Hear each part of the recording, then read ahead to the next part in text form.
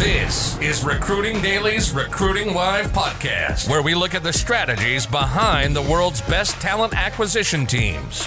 We talk recruiting, sourcing, and talent acquisition. Each week, we take one overcomplicated topic and break it down so that your 3-year-old can understand it. Make sense? Are you ready to take your game to the next level? You're at the right spot. You're now entering the mind of a hustler. Here's your host, William Tincup. Ladies and gentlemen, this is William Tincup, and you are listening to the Recruiting Daily podcast. Today we have Rachel on from Ally Safety, and our topic today is how employees can safely reopen their workplace, which is a question on pretty much everyone's mind. So without any further ado, Rachel, would you do us a favor and introduce both yourself and Ally Safety? Yeah, thanks so much for having me on today. Sure. So I'm Rachel Walla. Most people will know me as Rachel Walla from my YouTube channel, which is also called Ally Safety. But my company does safety consulting. We do both in the US and abroad, and have been super busy since COVID started. And how we kind of got known more and more is we started doing YouTube videos, probably about the time that COVID really hit. So many people were depending on remote training that we got more and more known. And we did a lot of things on the different masks and what you need to know, how OSHA interprets workplace illnesses, if they're work related based on COVID, and all those types of things. So we do both consulting and safety videos. And really, I see it as our mission just to make sure that we clearly communicate and get these messages across that go from technical, maybe scientific based, and just communicate clearly to people on a broad level. I love it. Well, I did look at your YouTube channel, by the way. It's awesome. Very, very well done. Thank you. Thank you. You know, when people think about safety, at least I guess of my age, they think blue collar. For whatever reason, it just brings up blue collar. But I remember I owned an ad agency years ago, and we had a safety audit. So someone came in, and it was an ad agency, so professional services environment, and they wrote me I paid for it. But they wrote me a report, and it was like 180 something things that I didn't even think about. Like literally, I'd pass by them every day, not even thinking about a plug being overloaded or a cord being so and so. Didn't even think about it. But when you interact with folks, you're talking about both the corporate environment, hourly environment, blue collar, white collar, et cetera, right? Yeah, that's correct. And it is surprising. I love your example of working for an advertising agency and seeing all the safety considerations that you have to take. I think the Office TV show also does a great job of kind of talking about office safety and the things that we need to consider. So we work with all different types. Of course, the blue collar jobs are the ones that tend to be more dangerous. Right. But even when you think of things like carpal tunnel syndrome, that's really common in office settings, and that can be almost a debilitating amount of pain. So when we talk about workplace safety, there's a lot that goes into play there, whether it's just having a fire prevention plan and your building evacuation guide, or deeper than that into ergonomics and how you safely are transported from point A to point B. Workplace safety is a huge subject. And I always get asked by people who watch the YouTube channel, are you running out of topics? And I'm like, no, I have more topics than I have time, because it's just an enormous profession with so many different aspects that you can specialize in. Well, and OSHA, keeping up with the things that change there on the federal level, because guidelines change, and so you got to be abreast of both the guidelines change and then be able to communicate that in normal language. Yes, be able to communicate that to customers and the like. What's top of mind right now for folks as we're 2 years into the pandemic, so I'm at the point of not saying the end of the pandemic. I'm just going to say, this is going to be with us forever. We're 2 years in, so let's just go there. What are customers and prospects and people like that? What are they asking you right now?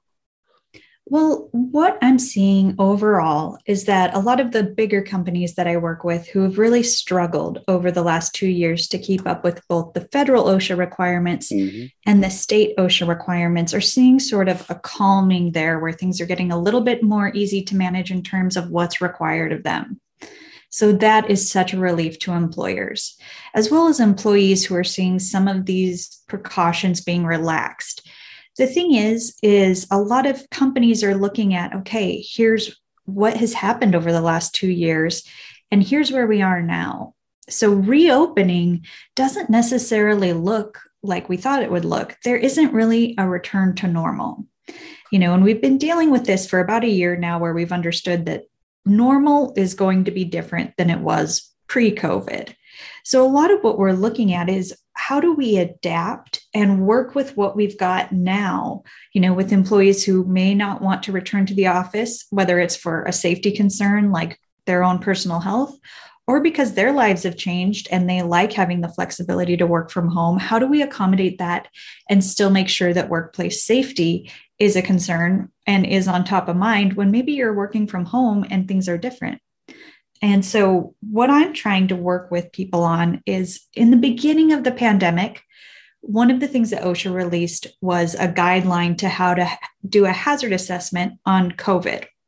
But things have changed so much since then, and we know so much more than we did back then, that it's really time to redo that hazard assessment and get a look at the overall risk for your employees and for your workplace.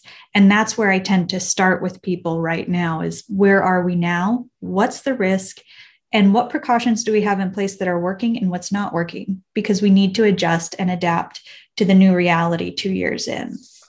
So for folks that don't study OSHA or keep track of things there, both at federal and state, can you highlight some of the differences between even like take California or Texas, pick a state, doesn't really matter, where federal regulations are one thing and state regulations might be tighter or different in the same state, Yeah. but just different, and just highlight that for the audience. Yeah, so state regulations will supersede federal because they have to be at least as protective as federal regulations. So Cal OSHA is kind of the great example because they're known for being much more stringent than federal OSHA. Right. So in terms of where you're going to have the most safety requirements, if you go to California, they're going to be much more stringent. And California also has more requirements around what sort of a program you need to have in place for COVID versus Texas, your other example, which is a great one. Texas has actually been hosting so many conferences since COVID started. And part of that is because they were letting people be maskless indoors a lot sooner. They had many fewer precautions because they go by federal OSHA. And they also have their own Texas way of doing things. So it's really important for employers who work in multiple states to be aware of all the different requirements throughout. Some of them had very strict COVID reporting requirements. New Mexico is one that I was thinking of specifically, where they wanted to know almost immediately after you knew if there was COVID found in your workplace. And this was something that was sort of instituted at the beginning of the pandemic and then held on for quite a while. And I believe they've dropped it now, but it was one of those things. If you had employees in New Mexico, the reporting requirements were actually pretty difficult to meet. So it's things like that that employers need to know to be compliant with their state requirements. So I when people hear this, they'll say Cal OSHA, and we know from an HR perspective, it's different in California than it is in the other 49 states for sure. But I would assume that you can also see that in the data in terms of workplace accidents. Like I would hope that because it's more strenuous, that maybe there's less accidents. I don't have the data on that in front of me. I've never really done a state-by-state search. I would anticipate the same. They've also got a lot of different programs in place that help with employee training and making sure that people are prepared. So, for example, the Associated General Contractors of California are very proactive in comparison with other states.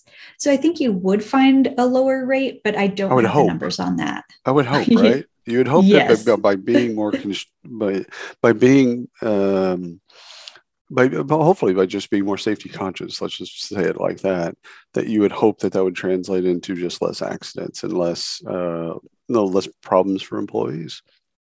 So you Right. mentioned earlier about remote and hybrid and flexibility. And I wanted to get your take on, the way that we approach, remote safety or hybrid safety. How are you counseling folks, in regards to whether or not it's fully remote or partially remote or flexible, however you want to phrase that? How do we like when everyone's in an office or a manufacturing environment or whatever, if everyone's in a box, it's easier to it's easier to manage safety. When everyone isn't in the box, it's added a level of difficulty. So how do you counsel people through that? Yeah, one of the things that we work on is just what are people doing when they're not at work? So if they have a home office, are they aware of office ergonomics? That's a big one. Do they have a good setup where they can work without causing any sort of strain and sprain? And do they have training on office ergonomics? The next thing is transportation, because that will fall under in some cases, the OSHA recording requirements for workplace injuries or accidents. So depending on the situation, you need to be able to be aware of when people are traveling for work and make sure that they have any sort of defensive driving training or anything like that they may need. A lot of what I'm counseling people on right now is just how do we be flexible with safety? In safety, typically we have this sort of level of control, like you mentioned, with people being somewhere that we can see them, where we know what's going on. It's an illusion, but yes. 100% an illusion. Everybody can make their own choices still. Right. But, it's a lot harder when we don't have any sort of insight into what's going on. So, some companies are offering generous stipends for office equipment to try to facilitate having the right setup where you can have an ergonomic desk set up at home. And that's great. But, it's a stipend. You can't really ensure that's being spent how you want.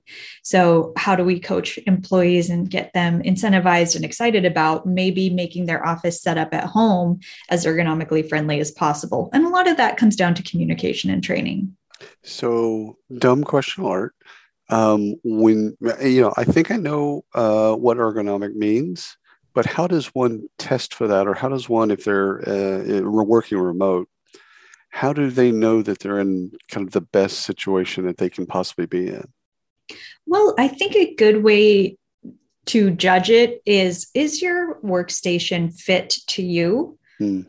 Or did you just take what was there? Like, are you sitting on the couch kind of hunched over your laptop, and are you getting a pain in the neck at the end of the day? Are your wrists hurting? Is your back hurting? Those are the reactive sides, the negative performance indicators. We don't want to get to that where it's like, okay, you're actually feeling pain. It used to be in ergonomics in general, whatever the workplace was, it was about fitting the employee to the workplace. So in old ads for employees, you'll see things like, must be between this height and that height. We don't really do that anymore. We fit the workstation to the employee. So for example, for me right now, I've got my sit to stand desk. It's adjusted to the right height. My monitor's at a comfortable level. And I notice a huge difference between how I adjust my workstation and how I feel at the end of the day. If it's poorly adjusted and I don't have a good chair height, or I'm not standing occasionally just to make sure that my body's getting some movement, I will feel the pain in the neck, the shoulders, the wrists, the hips, anything like that. You want to pay attention to those signs from your body that maybe your positioning isn't optimal, and you can adjust it to fit you. And there's a lot of resources online to help with that, to say how it should be adjusted. And a lot of them are these drawings that look sort of like, wooden stick people. Everything's supposed to be at 90-degree angles. But remember, we relax a little while we work. So we want to be able to relax our bodies and feel comfortable. It's funny because you use the phrase, I think, pain and strain. Is that right? Mm-hmm. Yeah.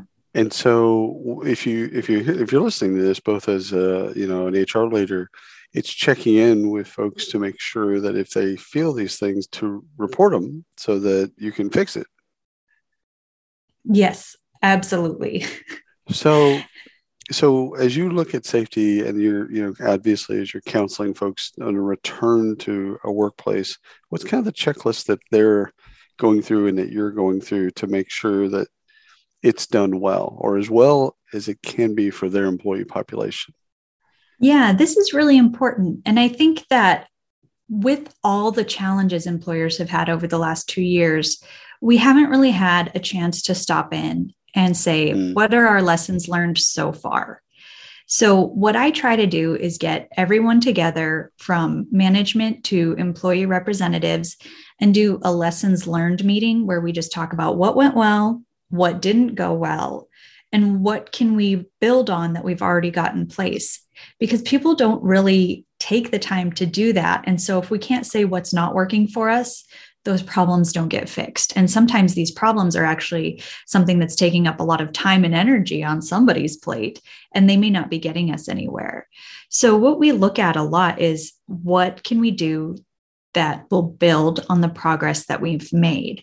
And we know so much more now. I think that it's important to keep the meeting from becoming a self-criticism or sort of a venting process, because a lot of people are so frustrated with the last 2 years, and I understand that. But it's really about building on the positives and letting go of the negatives. Then from there, doing a new hazard assessment. What is our hazard level? What's our risk with COVID, with the current situation?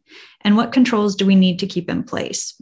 The difficult thing about it, I'm finding, is so many employees are really ready to sort of shed a lot of the protections that were put in place. And I totally understand that.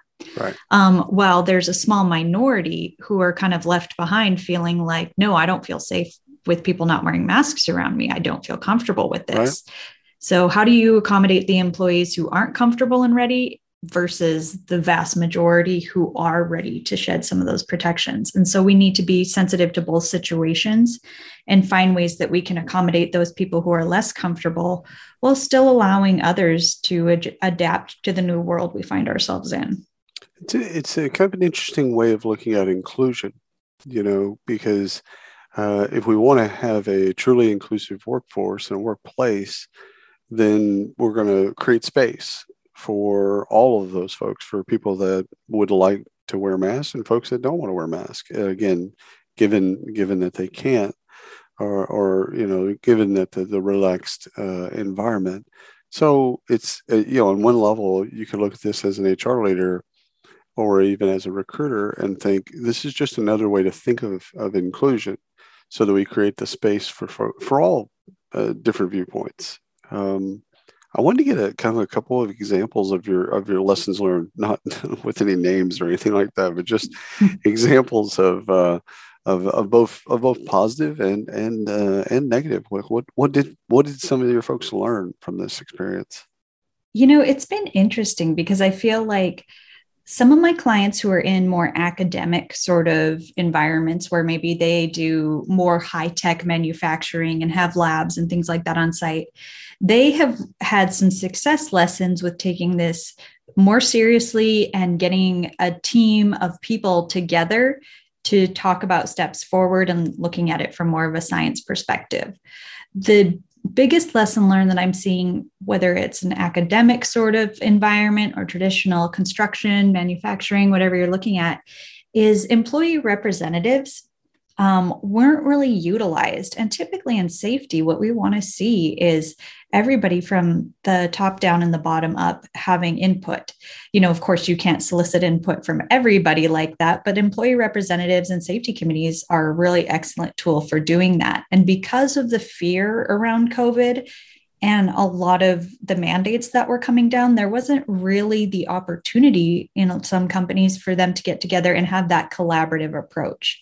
So that was kind of a miss, because it felt like rather than having employees have any sort of say or directive in how the mandates were managed, rather than, just doing them and having them forced on them, it created that sort of forceful perception among employees. So a key lesson learned is to make sure that we have seats at the table and that people are represented.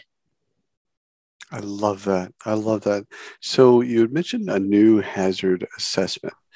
And again, anything can happen at any given moment, right? A new strain, something else can we could wake up tomorrow and all go back home. Um, so with that in mind, as they create kind of a new hazard assessment for their workplace, what type of kind of contingency strategies are you kind of are they baking into kind of their assessment? No, that is a great question, because this is where I see some of the pitfalls. Right. So we are all totally ready to relax the rules, I think, in a sense, just because of the huge burden it's put on people who are in HR and safety and management. It's been so difficult. But people that I see that are having more struggles, it's because maybe they relaxed some rules too soon. Mm-hmm. And so masking is a great example. Last summer, I know here in Oregon and Washington, we had sort of a break where there was like 2 weeks and everybody got to take off their masks and it was awesome. And then we kind of snapped back right away. So what we see is once you relax the rules, as you probably know in HR, it's like twice as hard to get them re-implemented. So if you are going to relax rules, make those decisions slowly and deliberately with the knowledge that there will be more variance. We aren't at the end of the road. So do that, but do it with some sort of a protection in place to say, hey, here's how we're going to manage this. But don't do it in a way that sort of gives employees whiplash and changes the rules all the time, because that really frustrates people. It makes them feel less comfortable with how the company is managing things. And it also creates a more stressful environment. Most people just want to go to work and do their jobs. And if they're constantly being hassled of this is the rule today, this is the rule next week, it creates a lot of stress. So we don't want to do that. Yeah, and I think that's the fear of the unknown is we all have that fear. And 2 years we were dealt that. But again, I totally agree with you. This roller coaster of loosening and tightening and loosening and tightening. It's just employees are just they have enough of that in their own personal lives that it's tough to deal with at work. I wanted to ask this is just more of an academic question, but it's how do your clients know that they're getting safety right? Like I always think of like the law of diminished returns, right? But it might not apply to this. However, I do have that at least in my back of my mind.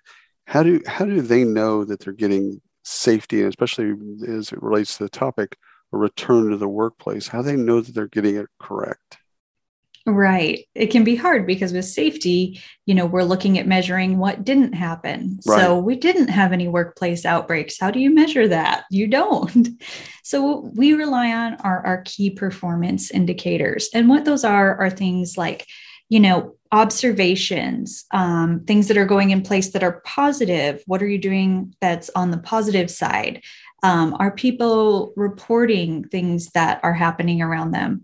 We really like to see some sort of employee involvement. If you can measure involvement, that's really helpful. And on the reactive side, we, of course, with COVID would have any outbreaks or illnesses in the workplace, any sort of incidents, any sort of injuries, any sort of reports of people not using the controls that are in place. But what we want to rely on are those key performance indicators that come up sooner before an injury or illness happens. So with COVID, you get a lot of feedback just based on what people are doing and if they're using the sort of precautions that are in place. Kind of an example that I like to use is, what do you see people doing on a day-to-day basis? For example, if you've put the stickers on the floor where people line up to stay 6 feet apart, are they using those? And the vast majority are not. So if they're not using those, that's an easy visual way to say, okay, here's how a lot of employees are handling these sort of restrictions and these sort of precautions that are in place. If they're not doing this, chances are they aren't doing other ones as well. So what we'd want to do is just do a brush up on the skills there and make sure people know, hey, part of the reason that we're able to relax the precautions that we have is because we still believe that these are effective. So make sure you're following what's effective. I love that.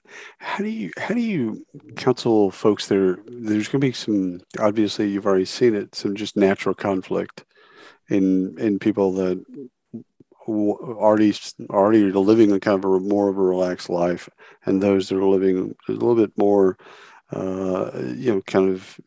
cautiously. We'll just kind of let's say it like that. In a workplace, especially when people are working right next to each other, there's going to be some element of conflict, just in the kind of what they see, and because it's also been heavily politicized, so we'll put that aside for a moment. but this conflict, how do you counsel your clients through? Okay, this will come up. Here's how to approach this so that everyone kind of gets what they need to get out of this experience. Yeah, I mean, that is such an interesting topic. And I kind of am really interested in how people approach this, because I think it's become so politicized and become something that is just much bigger. It's like its own beast along with COVID. Right. But it's so interesting as well. And so what I say to people is, it's not our job to convince people of changing their beliefs. So regardless if they're more cautious or less cautious than the business's job is to provide a safe and healthy work environment. So I try to respect people's beliefs, and that's what I coach people on as well. So if they believe differently, even if it's some radical idea that feels very crazy to you, it's not about giving them some sort of support for the idea. It's just about saying, hey, I understand that's how you feel. Excuse me. I understand that's your standpoint. Here's what we need to do as a company to keep you employed. Here's how it's going to be. These are our policies. You may not agree with them, or maybe you do, but here's how we're going to approach it. And so you don't have to necessarily join the group and believe the same thing. You just have to come to work and be professional and understand the constraints that employers are under, and that they're going to provide that healthy workplace. If you don't think it's effective, that's your own opinion, but you have to perform your job in a professional manner based on what the employer requires. I love that, because, employment's a choice on both sides, right? Mm-hmm. So at one point, if you just feel so strongly, one way or the other, if you feel so strongly that the company is just off their rockers and it's crazy, or you just don't feel safe, whatever it is, you don't have to be there. So, I mean, it is a choice, both sides. But I love the way that you bring it back to the company, and it's the company's role and responsibility to create a safe environment for everyone. And I love that. Rachel, you've been amazing. Thank you so much for coming on the podcast. Yeah, thanks for having me. It's been so nice to talk to you. And vice versa. And thanks for everyone listening to the Recruiting Daily podcast. Until next time. You've been listening to the Recruiting Live podcast by Recruiting Daily. Check out the latest industry podcasts, webinars, articles, and news at